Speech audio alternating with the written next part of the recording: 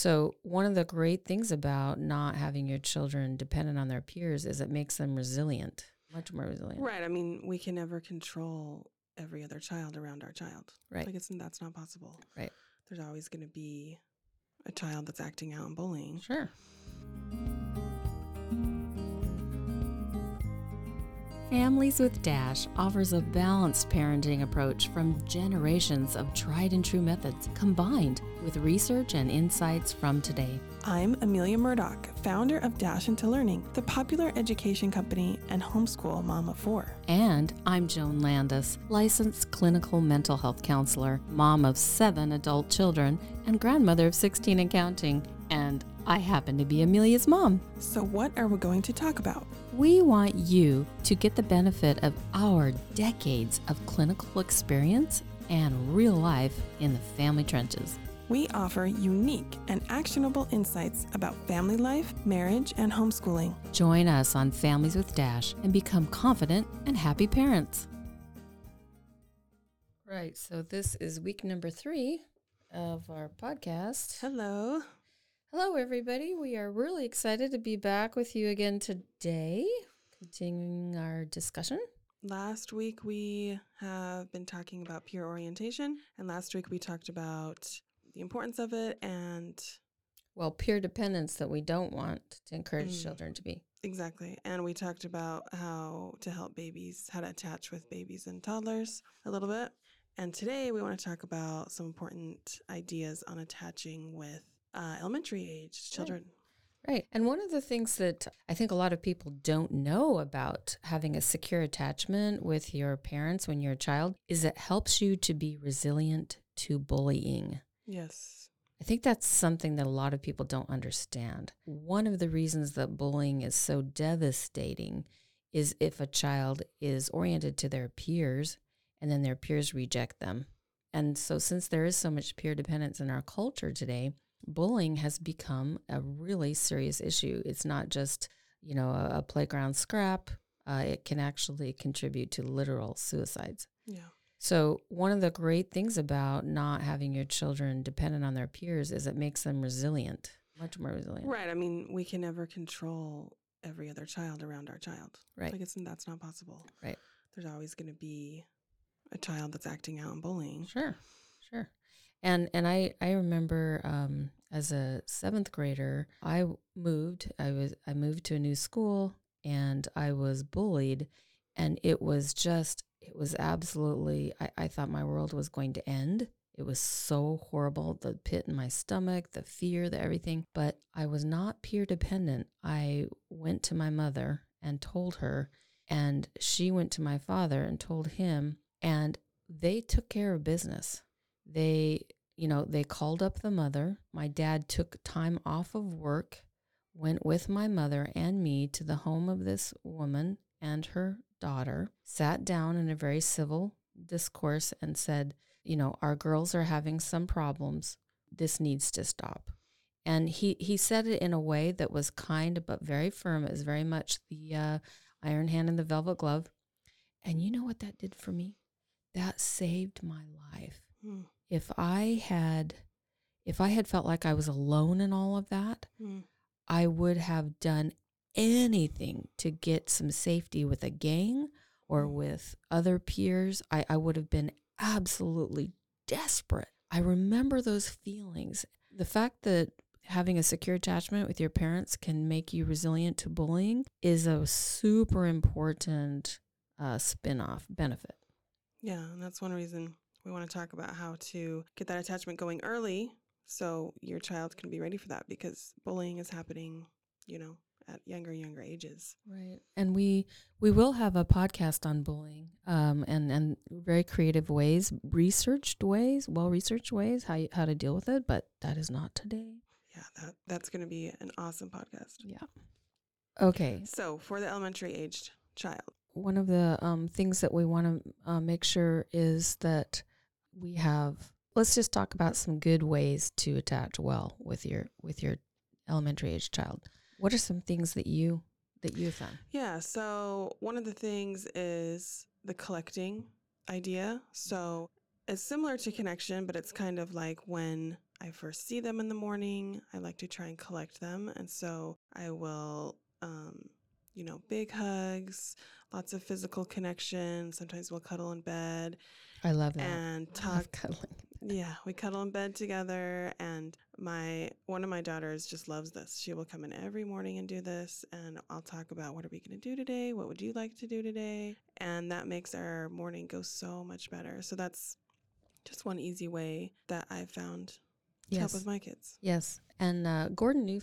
Gordon Neufeld, the author of Hold On to Your Kids, one of the books that we really recommend for our parents, he's the one that uses that word collection, which has some subtle nuances different than connection. It's very similar, but it has something to do with the process of gathering your children in order to connect. Yeah. Yeah. This just happened yesterday. My one daughter was so excited. She created her own board game, a Cinderella board game. Which daughter was that? Vivian. She drew out the mice characters, and they were going all through Cinderella's house, and they had to avoid the cat and everything. And it was hilarious. It was so cute. And I had just played games with the other kids, and I was exhausted. We had gone to the zoo this morning. I was like, just let me take a nap and turn the movie on for the kids. But she really wanted to play. And I was like, I can do this, because it was so important to her. Right. And I just felt like if I would have been like, oh no, whatever, it was so important to her. And so I sat down and played, and she was so happy. Thrilled. And she just was all day. She had the best attitude and was so excited, and would just bring up the game over and over again, and, show her dad her game. And so I think, being interested in what they're excited about and spending time to do that is super important at this age. Right. And on the reverse, on the flip side of that coin, remember last week we talked about the importance of connection and that secure attachment, so that your child will identify with you. Yeah. Well, what she was doing was identifying with mom, because she has seen mom create those board games. Yeah, and we played them together. Right. Now she wanted to do it because she thinks it's cool. Yes. Yeah, identifying with me. Yeah. Yes. So very, very important stage. So that's a beautiful example of how that works. Great. Okay. Other ways to connect with toddler kids, that the rituals, very important. The elementary age kids. Yes. I'm sorry. The rituals. Yeah. Rituals. And this is something that maybe American families are not quite as tuned into, is the power of the regular ritual. What rituals? Well, I went to France last year, and I was just floored at how long their meals were. I mean, they would have their 2-year-olds sitting there at a restaurant for 3 hours. Wow. Just sitting, and they would just chat. Mm-hmm. They would not have, there was no one had TVs in restaurants. No one would think of that. It was just a time for everyone to sit and talk for 3 full hours.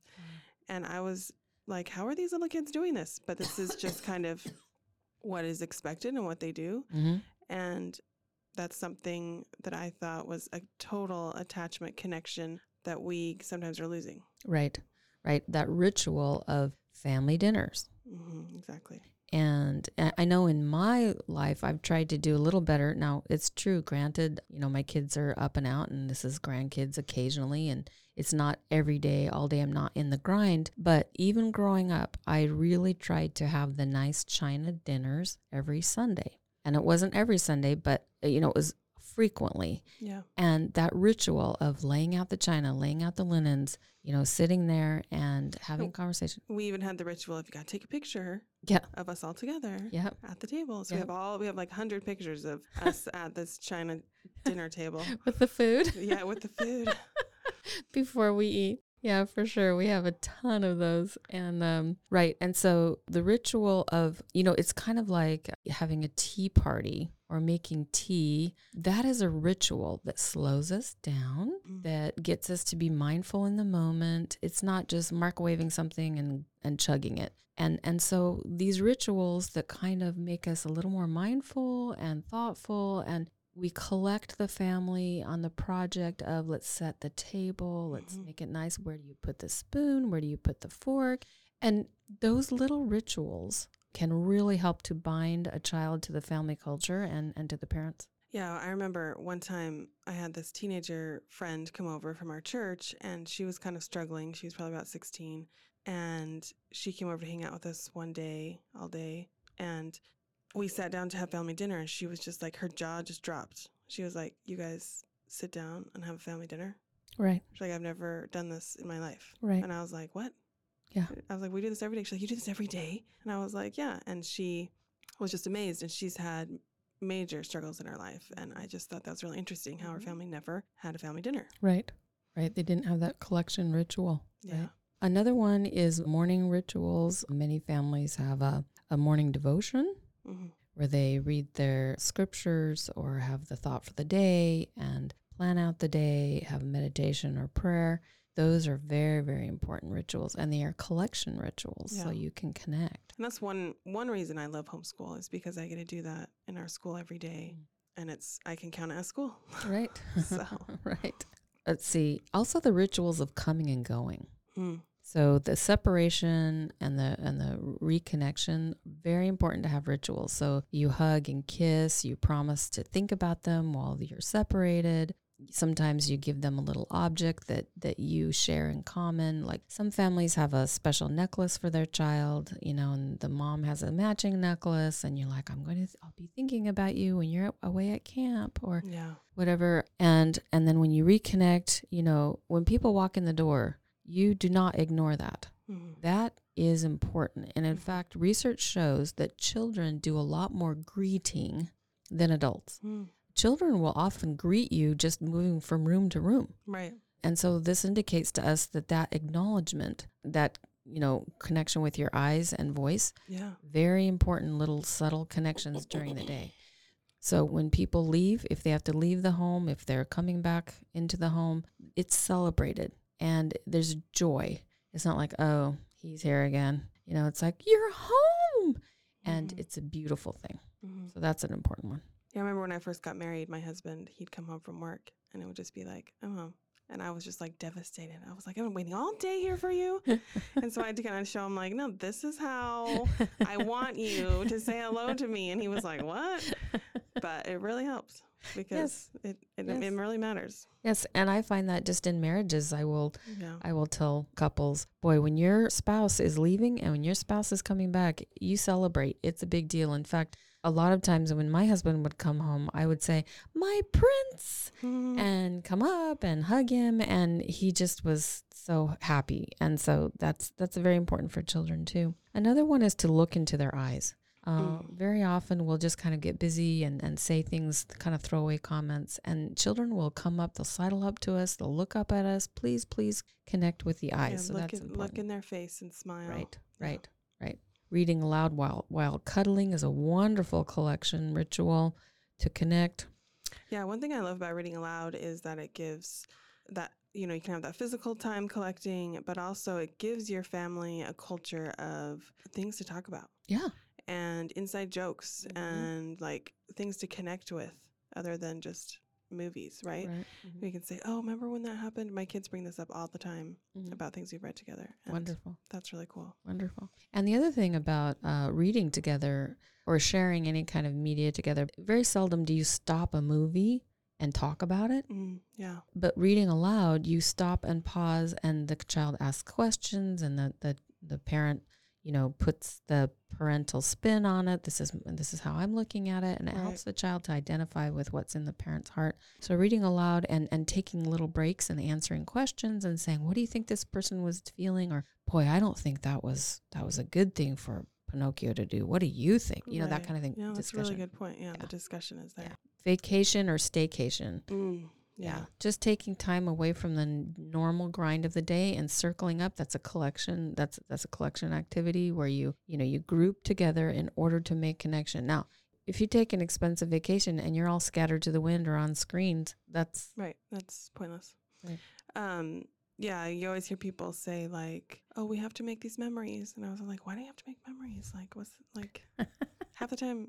But I think that's what it is. It's the attachment and Yeah. things to connect. And that's Yes. what they're talking about. Yes. And then for that reason, photos are important so that you can go back and reminisce. Yeah, that's one thing that my girls love to do that really brings us together is just looking at old pictures. They'll constantly be like, Mom, can we get on your computer and look at old pictures? And I'm like, okay, we've seen them before, but they love going back and seeing and remembering. And that's connecting with the past. That's connecting with family culture. That's connecting with, their development. And I know my youngest daughter, her favorite thing, we used to have what we called the forever drawer. And that's where all the cards, all the photos, all the certificates, everything would go in that forever drawer. My daughter's the same. She'll get that out. And I'll be like, you're making such a mess. I'm like, okay, I have to remember. It's a ritual of connecting and remembering, and very important to help the children to orient themselves. Who am I? Where am I? And what was my past and what is my future? So yeah, things like that can be a nice way to collect and connect. The other thing is family projects can be amazing. Even making cookies, that's considered a family project. But even things like cleaning the house or planting a garden, harvesting fruit and processing the fruit, just family project, painting something. And that working together. Yeah. And that gives memories because you're struggling through things. Right. And the opportunity to look to the parent as the authority. Yeah. And this is a very important thing.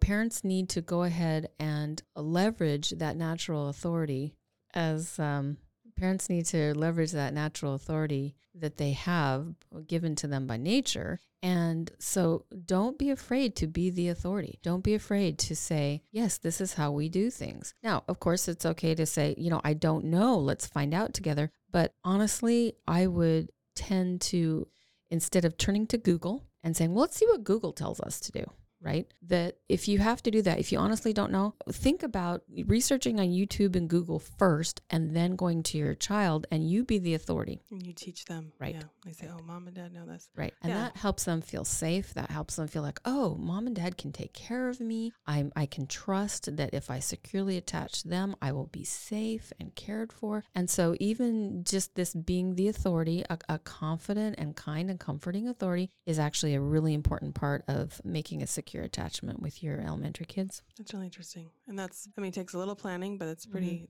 easy. Also, make sure you are that safe place when they are stressed.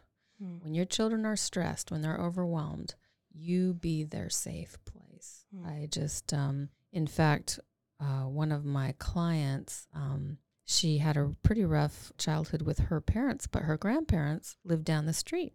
And so that was her safe place.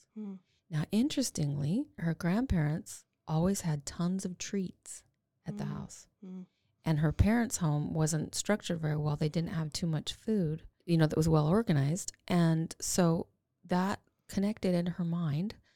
And so she struggles with, emotional eating. And comfort and food. Right. And when we connected that back up, that was her safety, that represented safety and comfort to her, it made a lot of sense. And so then her husband and she are working together so that her husband can be her safe place.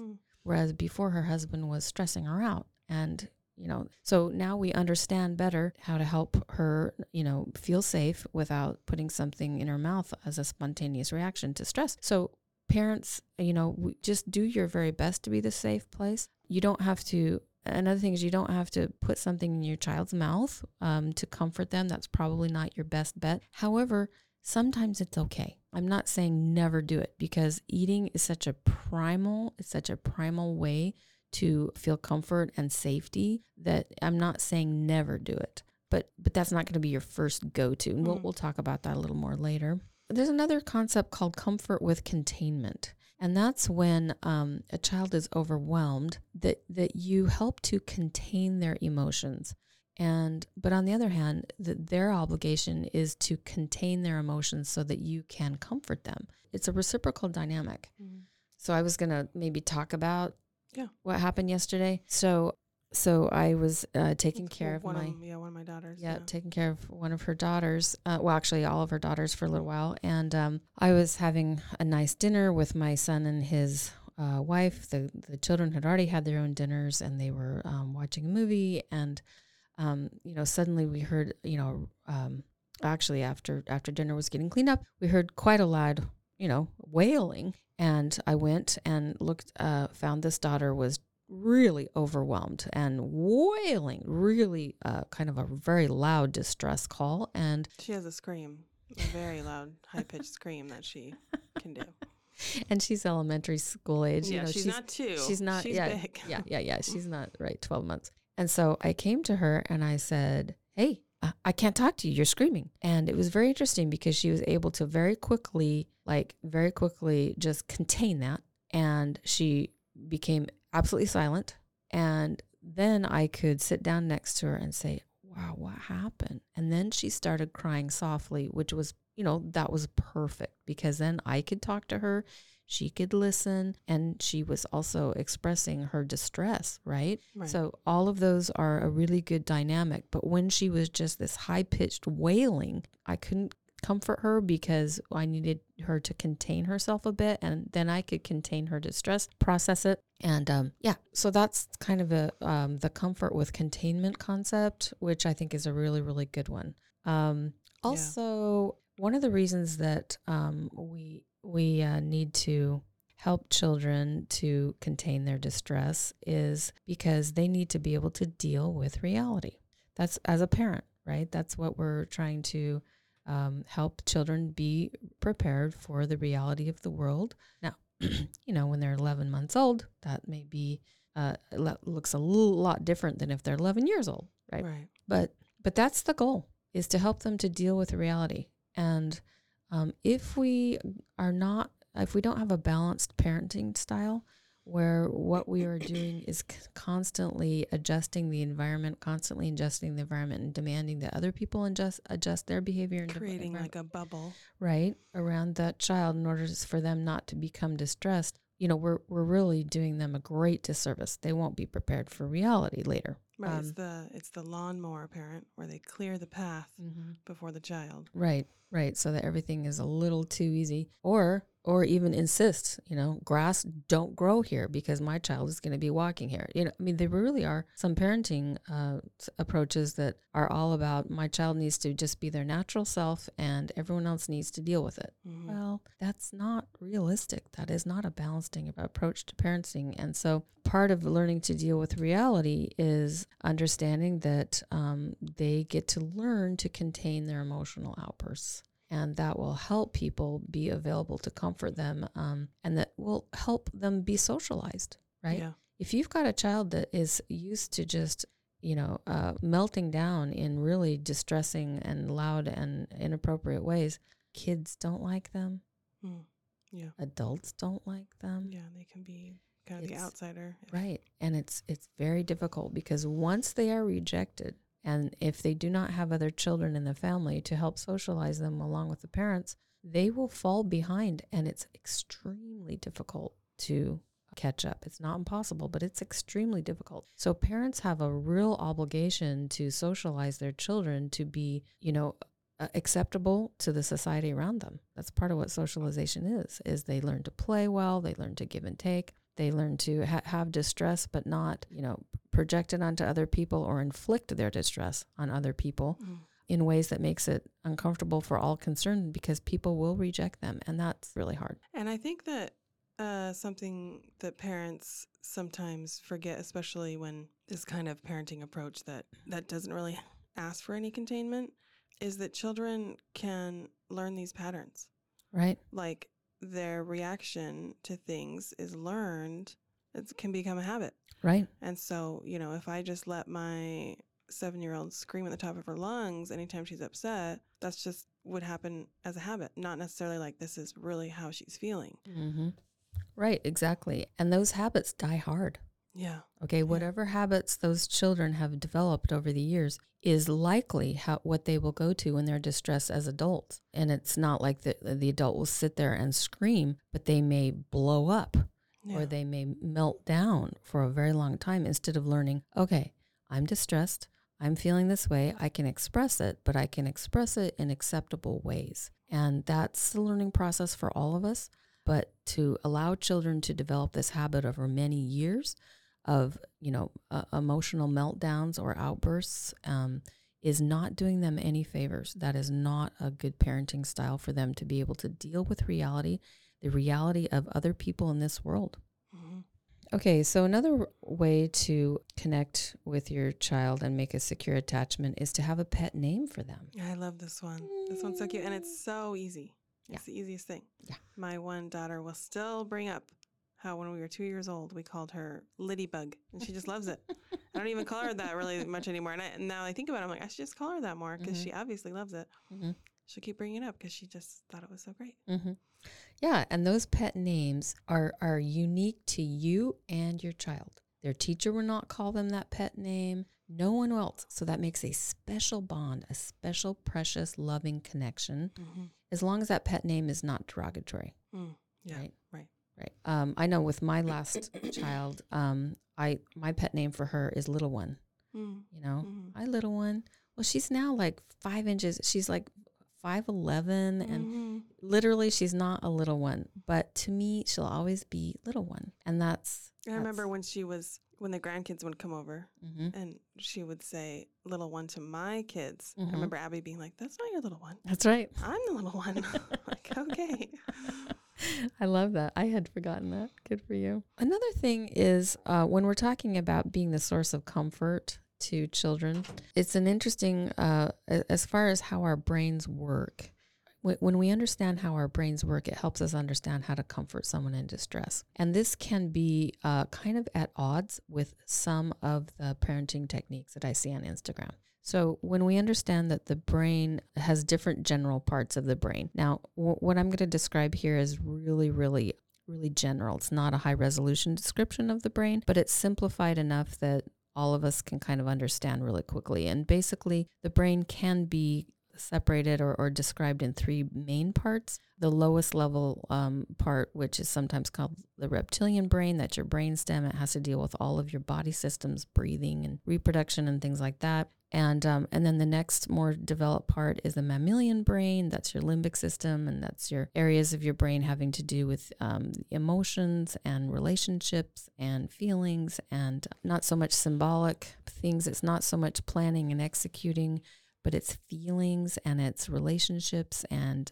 pecking orders and hierarchy. That's where that part is mainly located. And the mammalian brain also does a really good job of recording trauma memories there that will never degrade. And I can talk another time about why that's there. But then there's the what I call the humanistic part of the brain, which is the neocortex. So it's the four lobes, the neocortex and the prefrontal cortex. And what happens there is planning, execution, logic, reasoning, understanding speech, doing math, judging, accomplishing goals. Okay, so now I've just described those three parts of the brain. Here's the interesting thing. When we are upset, that activates the part of the brain with a lot of feelings and emotions. Okay, think of a horse that's scared or a horse that's mad, or the mammals do this stuff. Okay, they understand feeling. When that happens, when the feeling part of our brain is jacked up,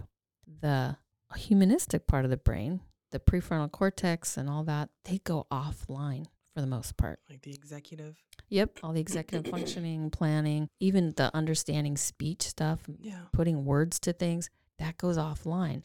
And there was a very, very famous researcher who around 2000 actually won a Nobel Prize for understanding this concept. So how does that play out? The way it plays out, the best way I can describe it to my clients so that they really get it fast is if you are running away from a saber-toothed tiger, okay, can you complete an algebra problem? Right, yeah. It's like, no. There's no way. No. Well, and so that tells us that in order to start processing verbal cues and thinking through things, we need to be comforted and we need to get back to baseline.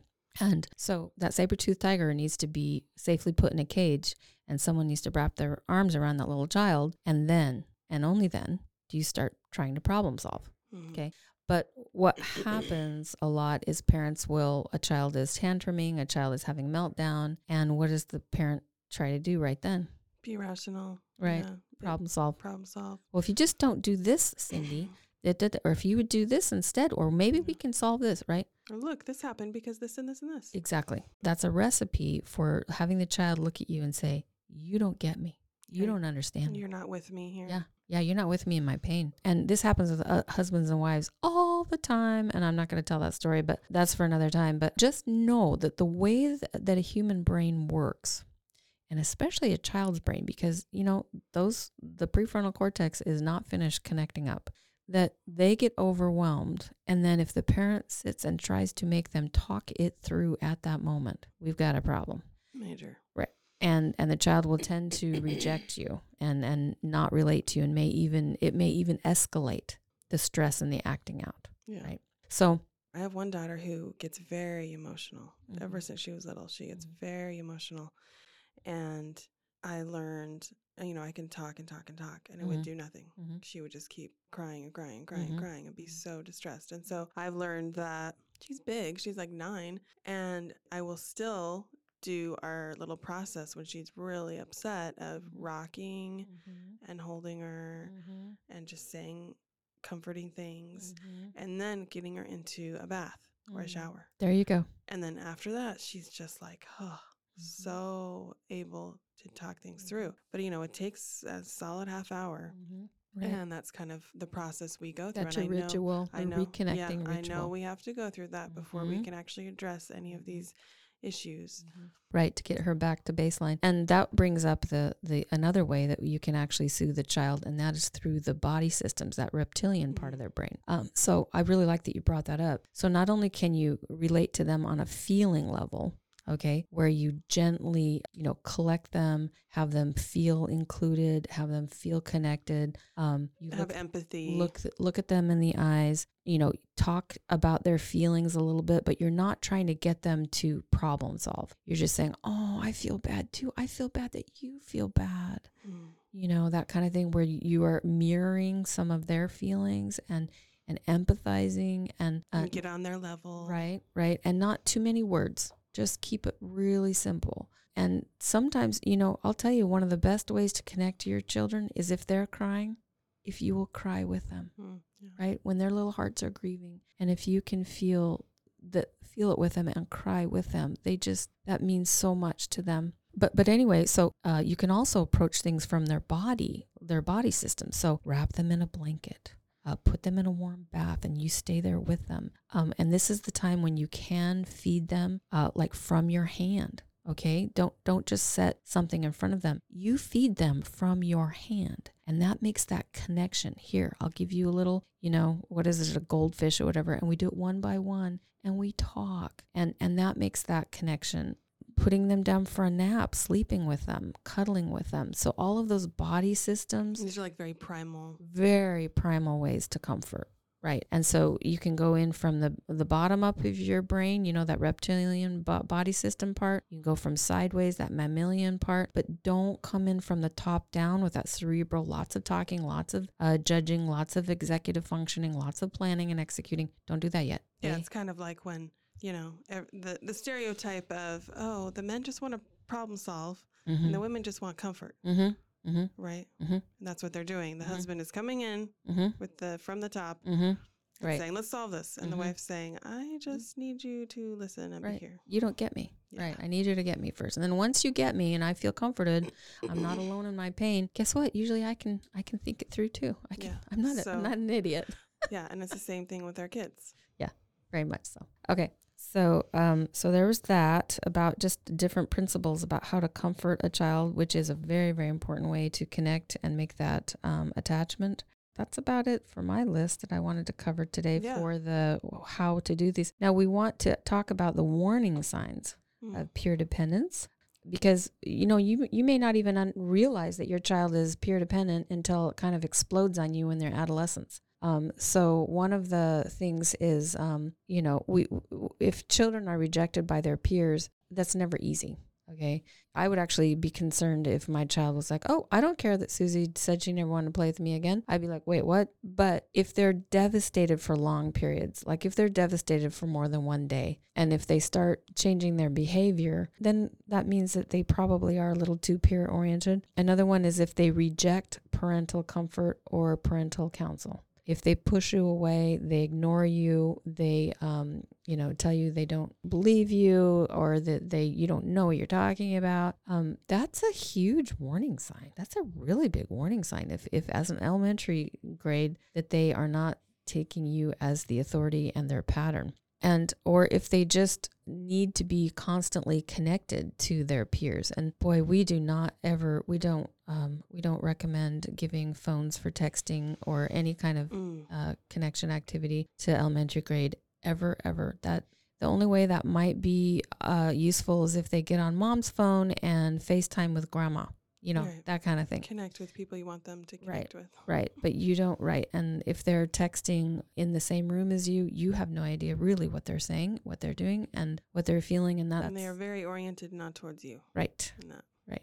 Yeah. So those are just some warning signs for elementary grade peer dependence. And I'm sure there's a lot of others, but just be aware that your job as a parent is to prepare your child to be socially acceptable and to deal with reality and to feel very secure and loved. And that's a balancing act that, balanced parenting can do a really good job of creating for your kid, for your child. Yeah, I hope we've given you some good ideas, some easy stuff, some stuff that might be some bigger changes that you can use. Instigate, yeah. I mean, if all you did was say, I'm going to start one ritual. Yeah. When those kids walk in after school, or when my husband walks in, or when I walk in, I'm collecting people, I'm celebrating people, I'm looking at in the eyes and saying how much I love you and I missed you. Yeah. That's great. That's that one thing. Right. Yep. Easy. Mm-hmm. Yep. Okay. Well, this has been lovely. I'm really glad we could cover some of these things. I know that it will make a difference in your lives and in your children's lives. Yes. If you understand these concepts and just start putting little tiny things into play, and then we will. And yeah, and next week is going to be the teenager years, and that'll be super interesting. Very interesting. So I've gone through it 7 times with my with my teenagers on all different kinds of situations, and every child is unique, but the principles are the same, and it will be exciting. So. Yeah. Okay, thanks for joining us. All right, we'll see you soon. Thanks. Bye-bye. Find more from us at dashintolearning.com for all things educational, and learn more about Dash Into Happy, our family-friendly social emotional learning program. Thanks for being part of Families with Dash. Disclaimer: the information and advice posted on the Dash Into Learning, Dash Into Happy, and Into Happy sites and podcast is for educational purposes only and is not intended or implied to be a substitute for professional, medical, mental health, legal, or other professional assistance. Call your medical or mental health professional or 911 for all emergencies. Joan Landis, Amelia Murdoch are not liable for any advice or information provided on the account Dash Into Happy, Dash Into Learning, Families with Dash, or Into Happy.